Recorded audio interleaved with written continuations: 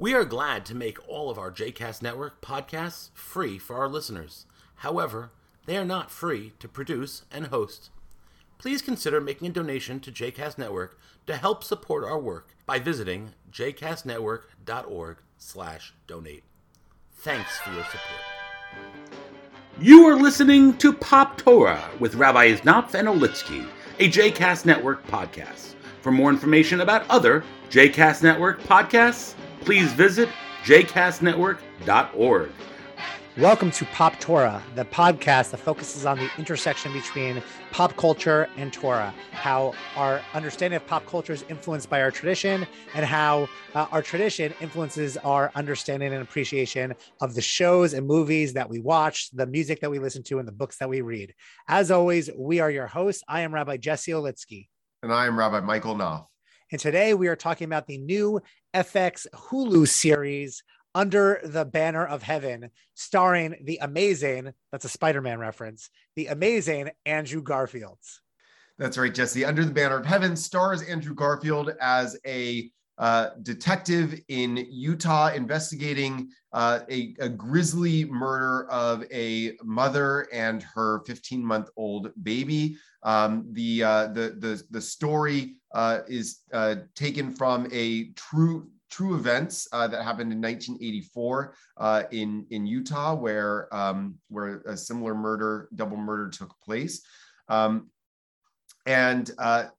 Andrew Garfield plays a detective that's investigating this murder, and as he does, his faith as a Mormon is shaken, and he finds himself questioning his own tradition, his own faith, as he continues to dig into this murder and realizes that there might be religious motivations from within his own faith tradition that led to these grisly events. The show was adapted from a book that was published in 2003 by John Krakauer of the same name.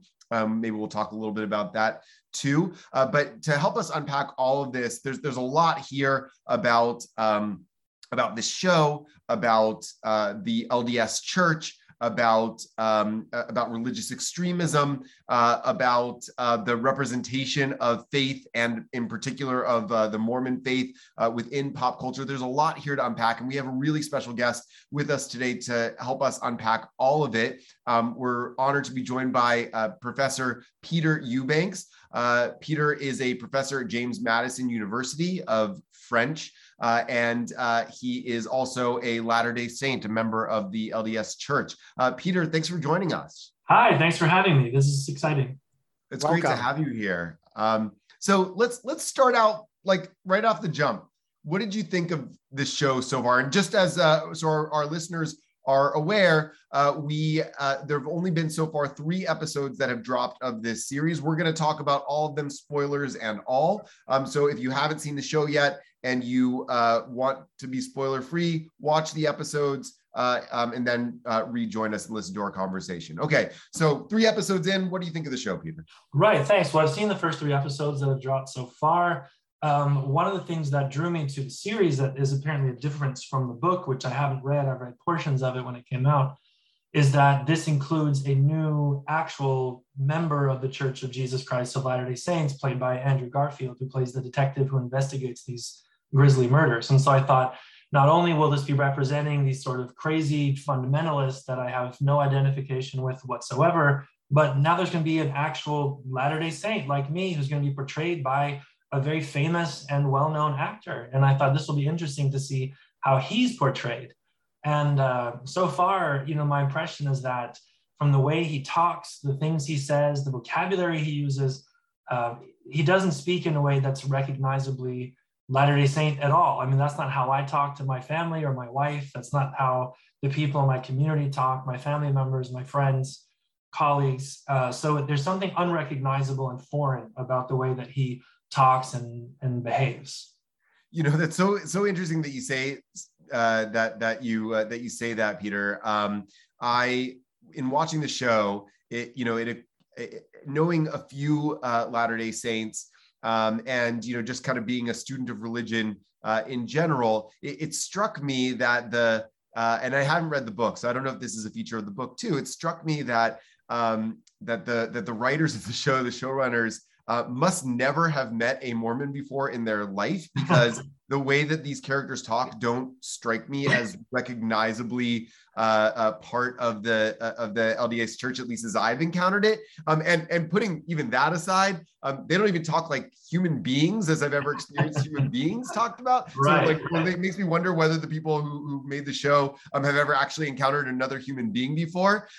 So I wonder if you would be willing to just help us a little bit, assuming that many people who are listening to this podcast don't have a lot of exposure to the LDS Church, may not know many members of the LDS Church. Could you tell us a little bit about the history and the tenets of faith of the LDS Church? For us rabbis and for our listeners. And to our rabbis, right? That's right. Yeah, sure. Yeah, thank you. Thank you for the question. And thank you again for having me on the podcast. Our church, the Church of Jesus Christ of Latter-day Saints, which is the name that we prefer. Mormons is a nickname that started as a 19th century slur. I don't think anyone considers it a slur anymore. That's not the problem with it today. I think the problem with it today is that it's just not accurate. That's not how we see ourselves. We see ourselves as Latter-day Saints or members of the Church of Jesus Christ of Latter-day Saints. We see ourselves as neither Protestant nor Catholic, but still well within the Christian tradition. We see ourselves as a restorationist branch of Christianity. So the idea that Christianity, as preached and practiced by Jesus Christ himself, had to be restored to the earth. That is, that he had an organization, he had a gospel, a set of doctrines that over time lost significant and precious parts of it, and that those had to be restored, and that the restoration had to happen via a newly called prophet, that there was a kind of silence from the heavens for a period where there were no prophets, no apostles on the earth, but starting in the early 1800s, God had other plans and helped there to be a restoration of this original or pure gospel. So that's where it starts. So that's why we have, in addition to the Bible, we have the Book of Mormon, so a new book of scripture that came along as part of that restoration, prophets with teachings, a restoration of temple worship and of temple rituals and ceremonies that are very important to the faith, and various other doctrines that are seen as a kind of restoration of what's called primitive Christianity. Thanks for that. That's really helpful. And I wonder, were you raised in the LDS Church? Yes, I was. On my father's side, I'm a fourth generation Latter-day Saint. His grandfather was one of the first people who converted to the faith over 100 years ago in Eastern North Carolina. My mother is from Southern Germany, and she converted as a teenager. So I know that evangelism is a big part of the LDS Church. It's common for LDS youth to spend some time as missionaries. I believe that your own children either have been or are serving as missionaries right now. Yes, my oldest son, who's 19, is currently a missionary in France, in the France Paris mission, which is where I served my mission in the late 90s. So it's kind of fun to share experiences with him. Speaking of that, Peter, I'm wondering, we're a podcast about religion and pop culture.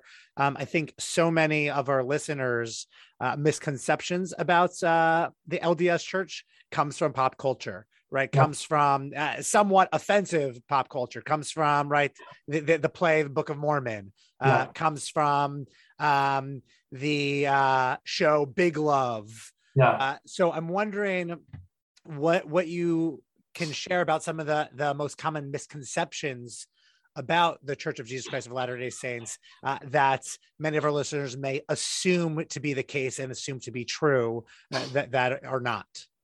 Sure. I mean, there's a bunch. I guess some of the biggest ones that I hear when I talk to people, and it's changing because, we're living in a very transparent age. There's so much information that's available. I think the kinds of questions that people ask in 2022 are not the kinds of questions I got when I was in elementary school in the 1980s, right? But still, like polygamy, for example, polygamy is not something that we practice in the Church of Jesus Christ of Latter-day Saints. It was a limited 19th century practice that was abandoned in 1890, but that's not something that's not a part of us. Another misconception is that the church or the church membership is largely based in Utah, or even in the United States. The majority of our membership now lives outside the United States. That's been the case for about 2 decades. The majority of Latter-day Saints are not English speakers. So it's a very international church with the majority living outside of the US. Perhaps the temple or the temple rituals, there's sometimes this aura of secrecy around that. Oh, the Mormons, they're these secret people who do these secretive things. I don't think that's the case at all. I think, as you mentioned, we do have this sort of missionary effort, and the fact that we're out knocking on doors trying to tell people what we believe, stopping people in the streets and on the metros in Paris and trying to share some of our beliefs, doesn't coincide very well with a supposedly secretive faith. It's a very poorly kept secret if we're out trying to share it with everyone. So there is, when it comes to the temple, there is a notion of the sacred, right? Sacred and secret are not the same thing. Sacred means you don't maybe talk about it in every time and space. You find the right times and places to talk about certain specifics. So I guess I would just start there. I think those are maybe some of the more common misconceptions out there. And I would say, that there's a way in which we, members of the Jewish tradition might understand that our tradition isn't a secret. We, Jesse and I in particular, but many of our colleagues and certainly not secret. We share it with our millions of listeners. Millions of listeners on Pop Torah. But we also have a strong sense of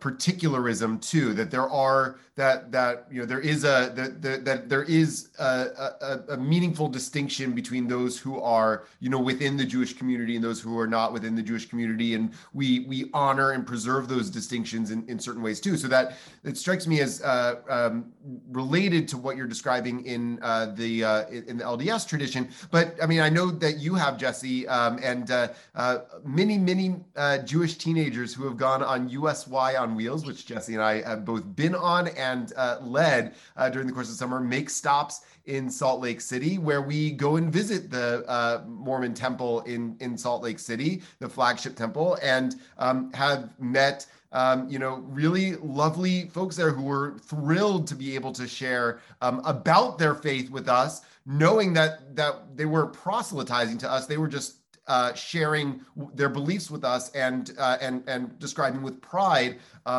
their traditions and their church. I don't know if that was your experience too, Jesse, when we went to Salt Lake City. Absolutely. So Peter, I'm wondering if you could sort of share that distinction. Judaism is a faith which we do not proselytize. We actually, there's a tradition, often a misconception, but a tradition that when somebody is interested in converting to Judaism, there would be some that would turn that person away several times before they actually are welcomed in to participate in the process of educationally and ritually going through conversion.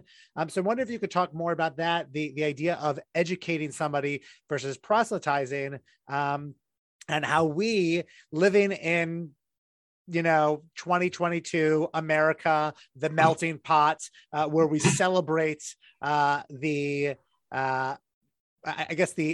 pluralism, for lack of a better term, of our country. Talking to two rabbis, how do you sort of balance that idea of proselytizing versus understanding that there is beauty in the diversity of the fabric that is our nation? Yeah, that's a great question.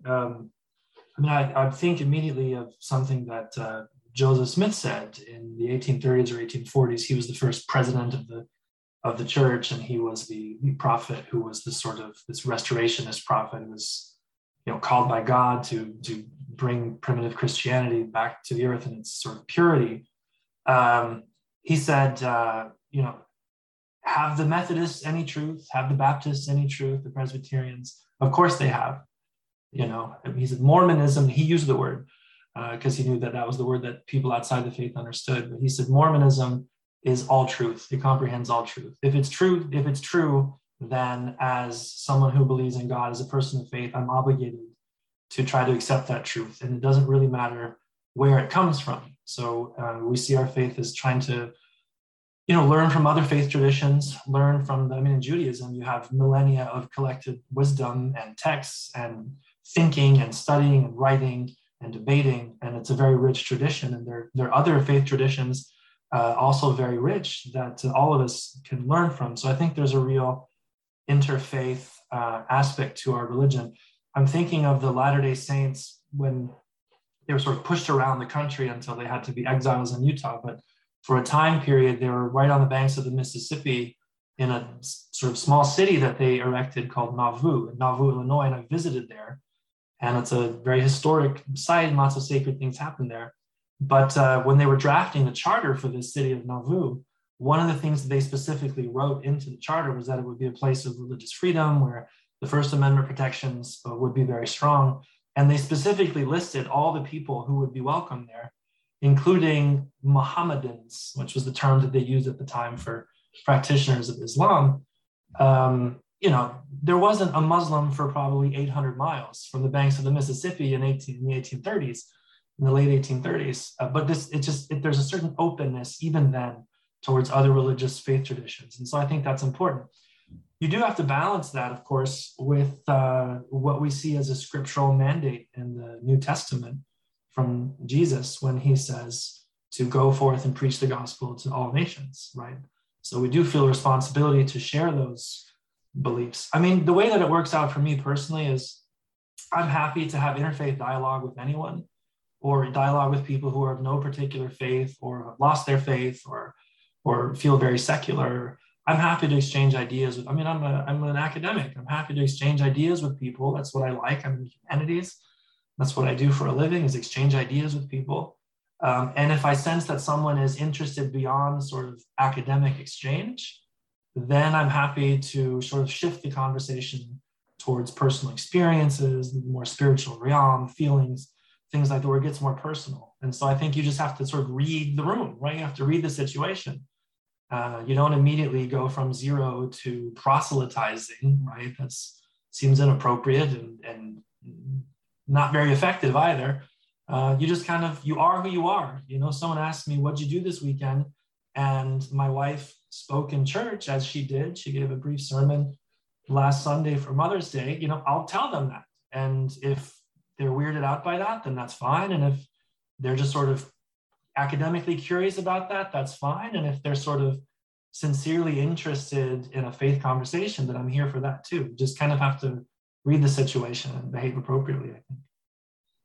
Right, and I will say that to Jesse's point, also, I think that's one of the ways in which Judaism is commonly misunderstood and commonly misunderstands itself. I think that the disposition that we traditionally have toward not proselytizing has translated for some into thinking that Jews don't encourage people to become Jewish if they seek that for themselves. But of course, both Jesse and I, warmly embrace those who are looking to choose the path of Judaism for themselves. And there is, even within Jewish tradition, and it's some texts that are shared with various Christian traditions.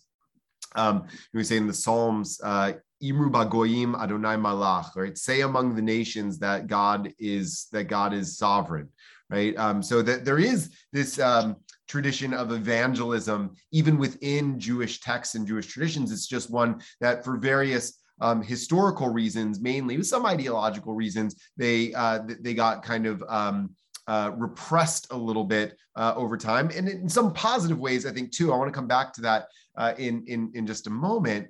But that sharing about your tradition, and even encouraging somebody who may be on the path to joining your tradition is not necessarily the same as going from zero to proselytizing in 60 seconds. So I like that framing. And I'm wondering, this is something that's actually a theme that's explored by the show, is what happens when a tradition believes it is in possession of revealed truth. Does that inevitably produce fundamentalism and even violent extremism?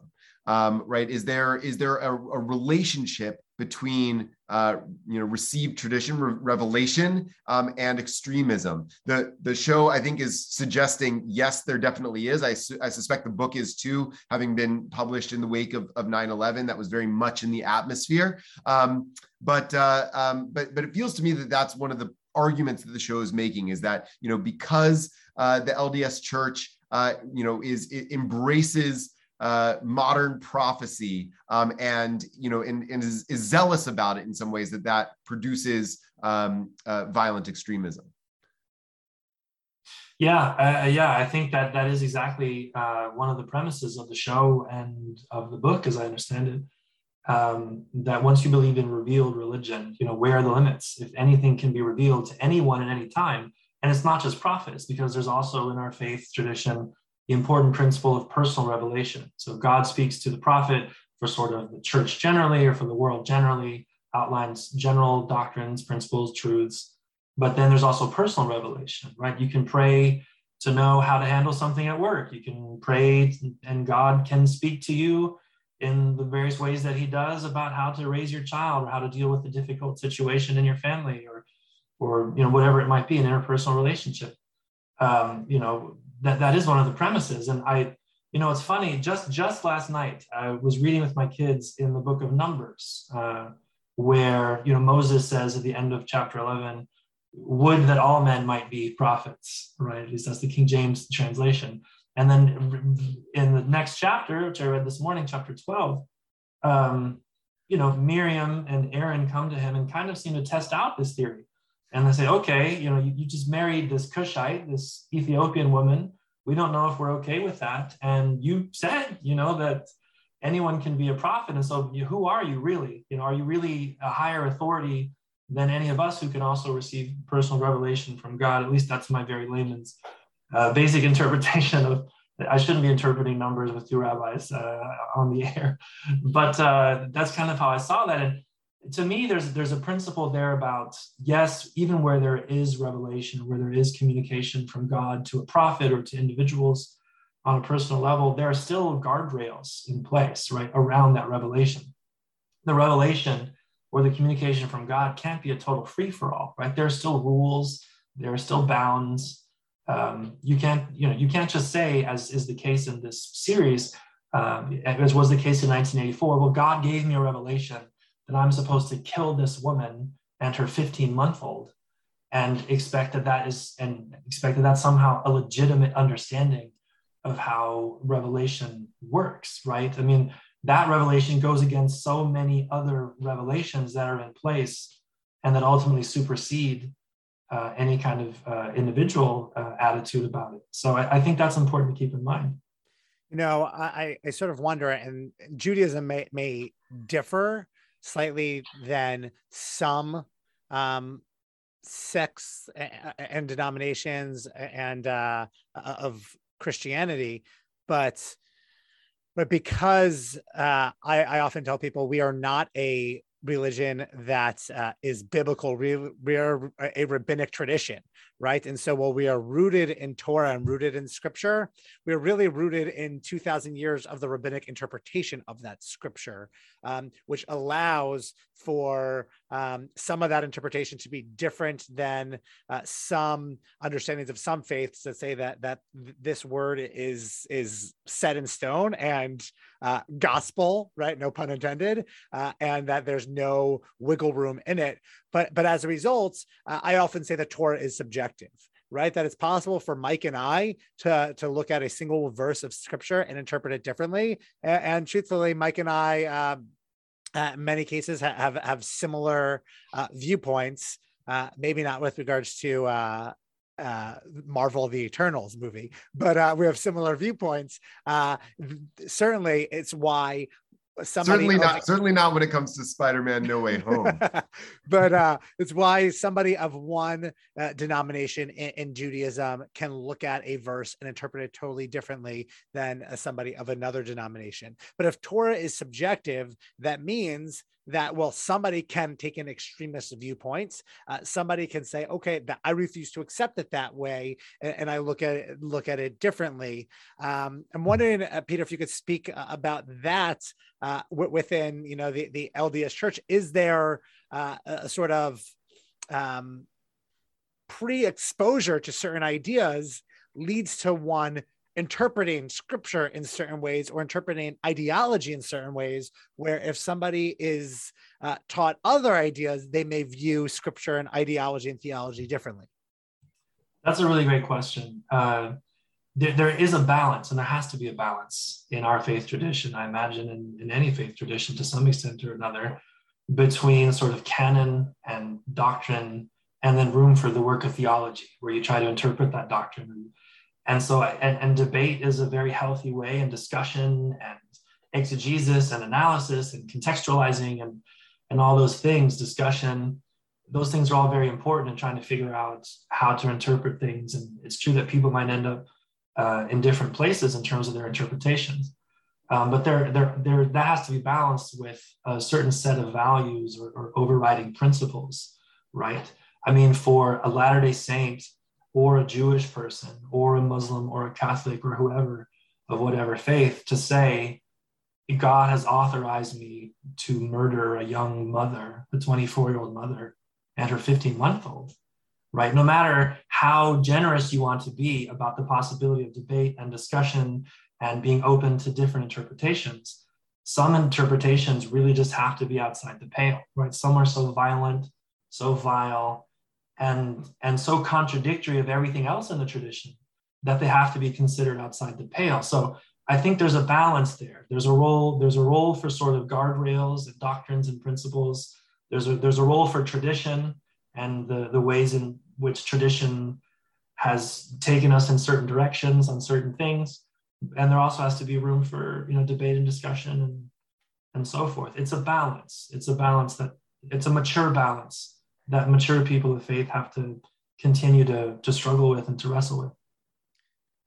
Can you unpack a little bit about how that is worked out within the LDS tradition, within the LDS Church? I mean, I have a sense of how we do it, or maybe don't do it well within Judaism. I think of a kind of a core teaching in the rabbinic tradition is that there's a debate between two of the great schools of rabbinic tradition. They don't even say in the Talmud, they don't even say what the debate is over. They just say it's a raging debate that lasts for 3 years. And then ultimately a voice comes from heaven and says, both these and these are the words of the living God, but the law follows the school of Hillel, one of the schools. And, so both are like accurate, like plausible interpretations of Revelation, right? And nevertheless, the law follows one school. Well, and then the Talmud objects, well, if both are the words of the living God, then why does the law follow this one school and not the other? And the answer that comes back is because they were kindly and modest, and they practiced intellectual humility. They taught the opinions of the other school even before their own, right? So they also understood the opinions of the other school and worked them into their understanding of their own positions. So there is this sense that normativity is on some level more important than revelation itself, and that the way of determining normativity within Judaism involves humility and kindness and compassion, right? And learning from those who think differently than you. Right. So the real human experience of thinking about and living out those values is really paramount in determining what's the law that should be practiced. But Judaism is also, some people say if you hate organized religion, you'll love Judaism. There's no central religious authority within Judaism. So there are lots of different Jewish communities with lots of different interpretations of what's normative or not normative. And Judaism has produced its share of violent extremists too, even in modern history. On the flip side, of course, is the fact that there have been plenty of examples of non-religious violent extremists too, right? So that's also present there. But I'm wondering how that's all worked out within the Mormon Church. I suspect that it's a different process. Yeah, a little bit. I mean, there's some similarities. I guess if I were to put it briefly, I would say that the beliefs that we have in terms of what we believe to be true, what are our normative commitments, what are the doctrines that we ascribe to, subscribe to, that which is taught by the president of the church, who is revered as a prophet, and his two counselors, who are also revered as prophets, seers, and revelators, that's the phrase, and the quorum of the 12 apostles, who are also 12 prophets, seers, and revelators. That which is taught by that body of people from the 1830s all the way until today, consistently by several of them across decades, across time, which has strong support in scripture or scriptural canon, the Bible, the Book of Mormon, some other writings, that is doctrine. And so that's how we know what we actually believe. Now, how to implement those doctrines, what those look like in practice, that may change according to individual circumstances to some extent. I mean, again, you can't say, well, in my circumstance, I can go and I can cheat on my wife and it's okay because that's my circumstance, right? I mean, obviously there are limits there, but love one another, right? That's a very simple principle that may look slightly different for different people, but the principle is going to be the same. It's going to be taught consistently in scripture. It's going to be taught consistently, by different church leaders across decades, across time, and maybe it'll look differently. Maybe in 2022, that means having a certain orientation towards refugees that maybe feels even more relevant today than maybe it did in the 1830s. I don't know. I'm sure there were refugee crises then too. Maybe it says something about immigration. Maybe it says something about injustice and inequalities and trying to rectify those, because there's a lot of talk about that now. I mean, those are true principles in any time and place, but certain times and places will maybe call on certain principles in different ways from other times and places. And that's where you get the debate, and that's where you get the discussion. How do we implement these doctrines? What does it look like for us right now where we are? So yeah, the doctrine comes from the president of the church, his two counselors, the 12 apostles, at the sort of general church leadership level. And you try it, and if they're taught consistently, then that's doctrine. I'm wondering, going back to the show itself and really the book, this fascination that Hollywood often has on religious extremism. As was mentioned, the book that this show is based on came out only about a year and a half after 9/11. And this is not specific to the LDS Church. Best Picture, I'm not sure if it was a nominee or if it won Best Picture, was Spotlight, which came out a few years ago, focused on the cover-up of sexual abuse in the Catholic Church.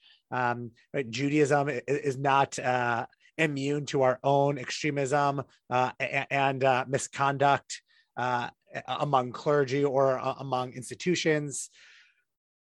There was a Pew study that came out a number of years ago. I think it was in 2016, which talked about how millennials are less religious than boomers and older Americans, but specifically talked about how they identify as more spiritual. They're just more skeptical of institutional religion.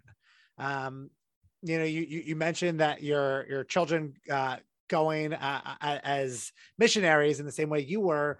I'm wondering how, when it's only sort of religious extremism that many absorb via television, film, or what have you, how we show the spiritual nature of our faiths rather than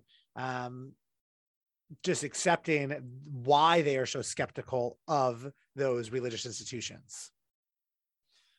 Well, I guess you counter bad information by offering good information. And I think personal stories help a lot too. If you talk about what your faith means to you, what it brings to your life, why you engage with it, why my son, who's 19, who has many friends who do not affiliate with a particular faith, many say they're spiritual, not religious, or many say, well, I was, kind of Methodist growing up, but I haven't really gone since I was 11. And I don't really know if I believe in God. Maybe there is, maybe there isn't. This, like you said, this sort of millennial trend that seems to be moving away from organized religion anyway, or membership in a church or a faith tradition. It's sharing personal stories. My son, he's 19. He can say what I said when I was 19 in France, which is not the place that's, you would think of as being super excited to have American Latter-day Saints, telling them about their beliefs. Even though I had a wonderful experience there and met many, many wonderful, wonderful people of all kinds of backgrounds. But you share personal stories. You say, this is what it means to me. This is how it's helped me. This is what it does for me. These are the challenges I face. You make it human. These are the things that I'm thinking about. Oh, you have that question. I have that question too. But I'm not abandoning my faith because I have a question. That just causes me to dig deeper and open the books and open my brain and put my best thinking.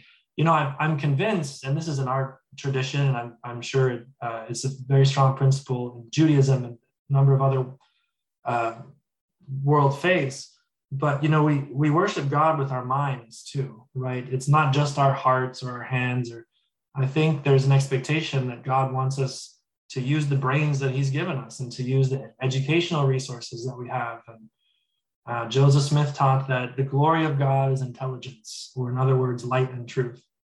So gaining intelligence, gaining knowledge, and gaining increased critical thinking skills, to put it in my humanities professor terms, to me, that's religious activity, right? And that does mean grappling, and it does mean having questions and not always having the answers, but it means you're trying, and you do get some answers. It's not like you're always lost in a sea of no answers. That process gets you to a good place. It gets you to where you want to be, or closer to where you want to be. So I think sharing just your personal journey with the faith, I think often helps people to connect. I actually reflected on that a little bit around Passover time. There's this tradition we have at the Seder, the ritual meal that we have on the first night or first 2 nights of Passover. There's a part of that ritual where we discuss four archetypal children, and say, each asks a different kind of question about Passover. And I was reflecting on, the questions and answers that are proposed for two of the children, the so-called wise child, the so-called wicked child. And it struck me that the text was offering them both as a paradigm of kind of partial truths, that we need to incorporate both. That the wise child operates very much within the tradition, and so he doesn't really interrogate it. He doesn't question it, and there's beauty in that, of wholeheartedly embracing and standing within a tradition. Our tradition, the Book of Proverbs says, "Reshit Chochma Yirat Hashem," that the beginning of wisdom is reverence for God, right? So that we can't really know anything unless we are rooted in a place, in a particular disposition. But on the other side, we have the so-called wicked child, who's I think a little bit more rebellious than wicked, and he is an outsider looking in, and I think the tradition is saying about him, like, it's good to have a critical eye toward things, but not to have exclusively a critical eye. That you need to have a you could question if you've bought into right. ritual and faith and tradition. You can't question and scoff at it. Right. So you need to have a marriage of both, that outsider and insider perspective. And it strikes me that there's a piece of that that you're reflecting on there. It also reminds me that, something that you brought up before, in this whole kind of dynamic of outsider and insider, that the LDS Church and its members have been, throughout American history, a minority community. The show does at various points at least comment on, acknowledge the persecution of members of the LDS Church, sometimes at the hands of just average Americans, sometimes at the hands of the government, and that experience of being a minority, a sometimes persecuted or at least misunderstood minority, something that the Jewish people knows something about, and I'm wondering, how prominently does that feature into Mormon thought and the Mormon experience of being a minority community, a minority tradition, and how does that shape Latter-day Saints understanding of themselves and their place in the world? Yeah, that's a really great question. Thank you for it. The memory of the persecutions, especially the kind of violent persecutions that you saw in the 19th century against Latter-day Saints, is very fresh with us. It gets taught in Sunday school from the time you're a child. You go to church, you learn these stories, and not so much to sort of throw pity on ourselves as to in a sense of gratitude. Like, I have this religion now because these brave people suffered all kinds of things, and they stayed loyal and they stayed true to the faith in spite of all of this opposition. And therefore, I, in my, here in Richmond, my comfortable suburban air-conditioned environment, if I can't show up to church on time, what's my problem? You have these people in the 1830s being, all their property burned, their cattle stolen, rape, murder of children in some cases, as is portrayed in the series. And I now have a responsibility to make sure that I'm true to the faith in my circumstances. Maybe if the Book of Mormon musical comes out and makes fun of me a little bit, I'm not going to get all bent out of shape, because it could be so much worse. And I just should be grateful to those who stayed true so that this faith could be carried on, and I could have all the things that I'm getting out of my faith today. So yeah, that's very important in our sense of identity and in our engagement with our faith, is sort of recognizing the sacrifices of these either literal or spiritual ancestors in the 19th century. I'm sorry, I was just going to say the series does show something which was remarkable, which I did actually like. They showed very briefly a dramatization of the Haun's Mill Massacre. The Haun's Mill Massacre happened in October of 1838. It was just 3 days after the governor of Missouri issued the now infamous extermination order, in which he said the Mormons must be driven from the state of Missouri or exterminated. And that gave, carte blanche to every lawless mob, of which there were quite a few on the American frontier at the time, as you can imagine, to pretty much do with the Mormons, with the Latter-day Saints, as they pleased. And the series actually shows that. And it was actually about 200 to 250 men who were in the mob that committed this massacre, basically on the governor's orders. The film shows, I saw maybe 30 or 40, so the mob was a lot bigger. And 17 men and boys, some as young as 9, were killed, and another 15 injured. And of course, houses burned down, property destroyed, and the women and children sort of left destitute. And so it was interesting, because that account of the Haun's Mill Massacre in Missouri looms large in our sense of identity and sort of where we've been, and how we can be grateful for people who endured that, so that we can have the faith that we have today. And it was interesting just to see people who weren't Latter-day Saints depict that and sort of give it a place as an important historical marker of identity for us today. Yeah, it's I appreciate you brought that up. It kind of ranks up there with me. We talked to I guess now it's probably about 2 years ago about the depiction of the attack on Black Wall Street in Tulsa, Oklahoma, that was in the Watchmen show on HBO, as showing us a moment in American history that before that many white people at least didn't know about, weren't taught about. Because of our own ignorance, but also our own privilege. Right, exactly. Right. So that ranked up there with me of like, moments in American history that I should have known about, and I, for one reason or another, I didn't. And it, that's one of the things that really kind of stuck with me about the show, that I'm sitting with in discomfort. What brought this up for me as you were talking was when I here in Richmond, when the Book of Mormon Broadway show came to Richmond, I went to go see it, and there were LDS missionaries outside handing out pamphlets. I thought it was great at the time, saying, you've seen the play, now come and read the actual book. The book is always better. Yeah, right, the book is always better. It was great, but as I reflected on it, it struck me that this is something that Jews sometimes have to do too. That because the sort of hegemonic culture, pokes fun at you, the best thing you can do in response is kind of like act like you're in on the joke. But that did bother me about the show is that, maybe it's true that there are extremists that have come from within the LDS community. It's also true that there have been extremists that come within the Jewish community and certainly from within the Christian community. Mayor Kahana. Right. So the show would have bothered me much less if it was, I think, about, I don't know, an evangelical bombing an abortion clinic, right? And not necessarily a Mormon extremist committee, right? To make a larger comment about religious extremism. There's something about the sort of hegemonic culture targeting this minority community as an example of something really dangerous and bad, when that same phenomenon can easily be pointed to in that larger culture. Yeah, that's a great point. Last week in the Wall Street Journal, there was a Latter-day Saint journalist who had an op-ed piece that I thought was really good.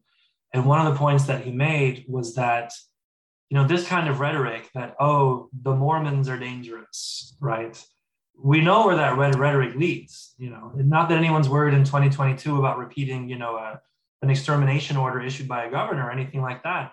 But, and not just in our tradition, but in many faith traditions, and even outside of the realm of faith, we know where that kind of otherizing rhetoric, if it starts to get out of hand, can lead, right? It starts with the small violations of human rights, and then bigger violations, and then violence, and then propaganda campaigns. And we've seen that. And perhaps in the 21st century, no group of people have seen that more than Jewish people have. So we do have to keep that rhetoric in check, right? And I do think that I agree with him that this series does start to dance the line a bit. So I agree with you that there's something uncomfortable and unsettling about sort of punching down in that way, right?